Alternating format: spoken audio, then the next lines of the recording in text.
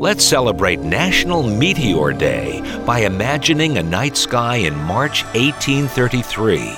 In his autobiography, Life and Times of Frederick Douglass, the author recalls, as a teenager, being awestruck watching a meteor shower. He wrote, "The air seemed filled with bright descending messengers from the sky, the harbinger of the coming of the Son of Man, and I was prepared to hail him as my friend and deliverer. I had read that the stars shall fall from heaven, and they were now falling." Douglas' reference to the Gospel of Mark, chapter 13, reveals he was exposed to the Bible. In fact, Douglas would rely on verses and arguments from the Bible many times over the course of his life. Engage with the Bible and its impact on history.